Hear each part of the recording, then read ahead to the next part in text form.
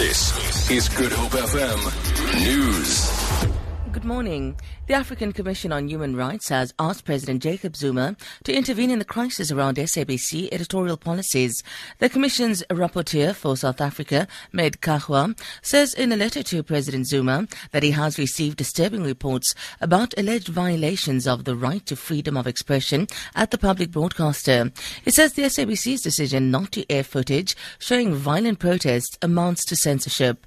Kahwa says should the government fail to intervene, it will amount to a failure to uphold the right to freedom of expression and access to information as provided for in the African Charter on Human Rights and People's Rights.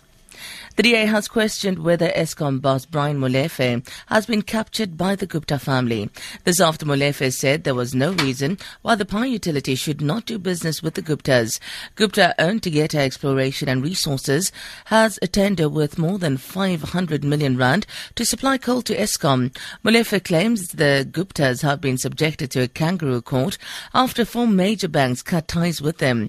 DA spokesperson on finance David Maynier says the fact that Molefe has been touted as a future finance minister is a terrifying prospect for South Africa.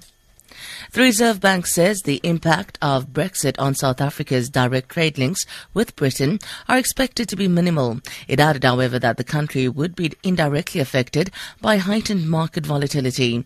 Central Bank Deputy Governor Daniel Menele says Britain's immediate future is riddled with uncertainty, accompanied by a flight to safety. Britain accounts for only 4% of South African merchandise exports. The Zimbabwean government has given the assurance that the country's public servants will be paid.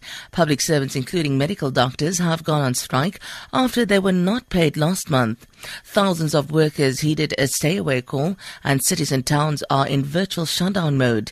Zimbabwe's ambassador to South Africa, Isaac Moyo, says Harare has a cash flow problem and the economy is battling. The Zimbabwe government, in the last couple of years, has gone through particular challenges that are very well known. These efforts at regime change affected the economy. The civil servants are going to be paid their salaries. Some will be paid tomorrow, others have already been paid.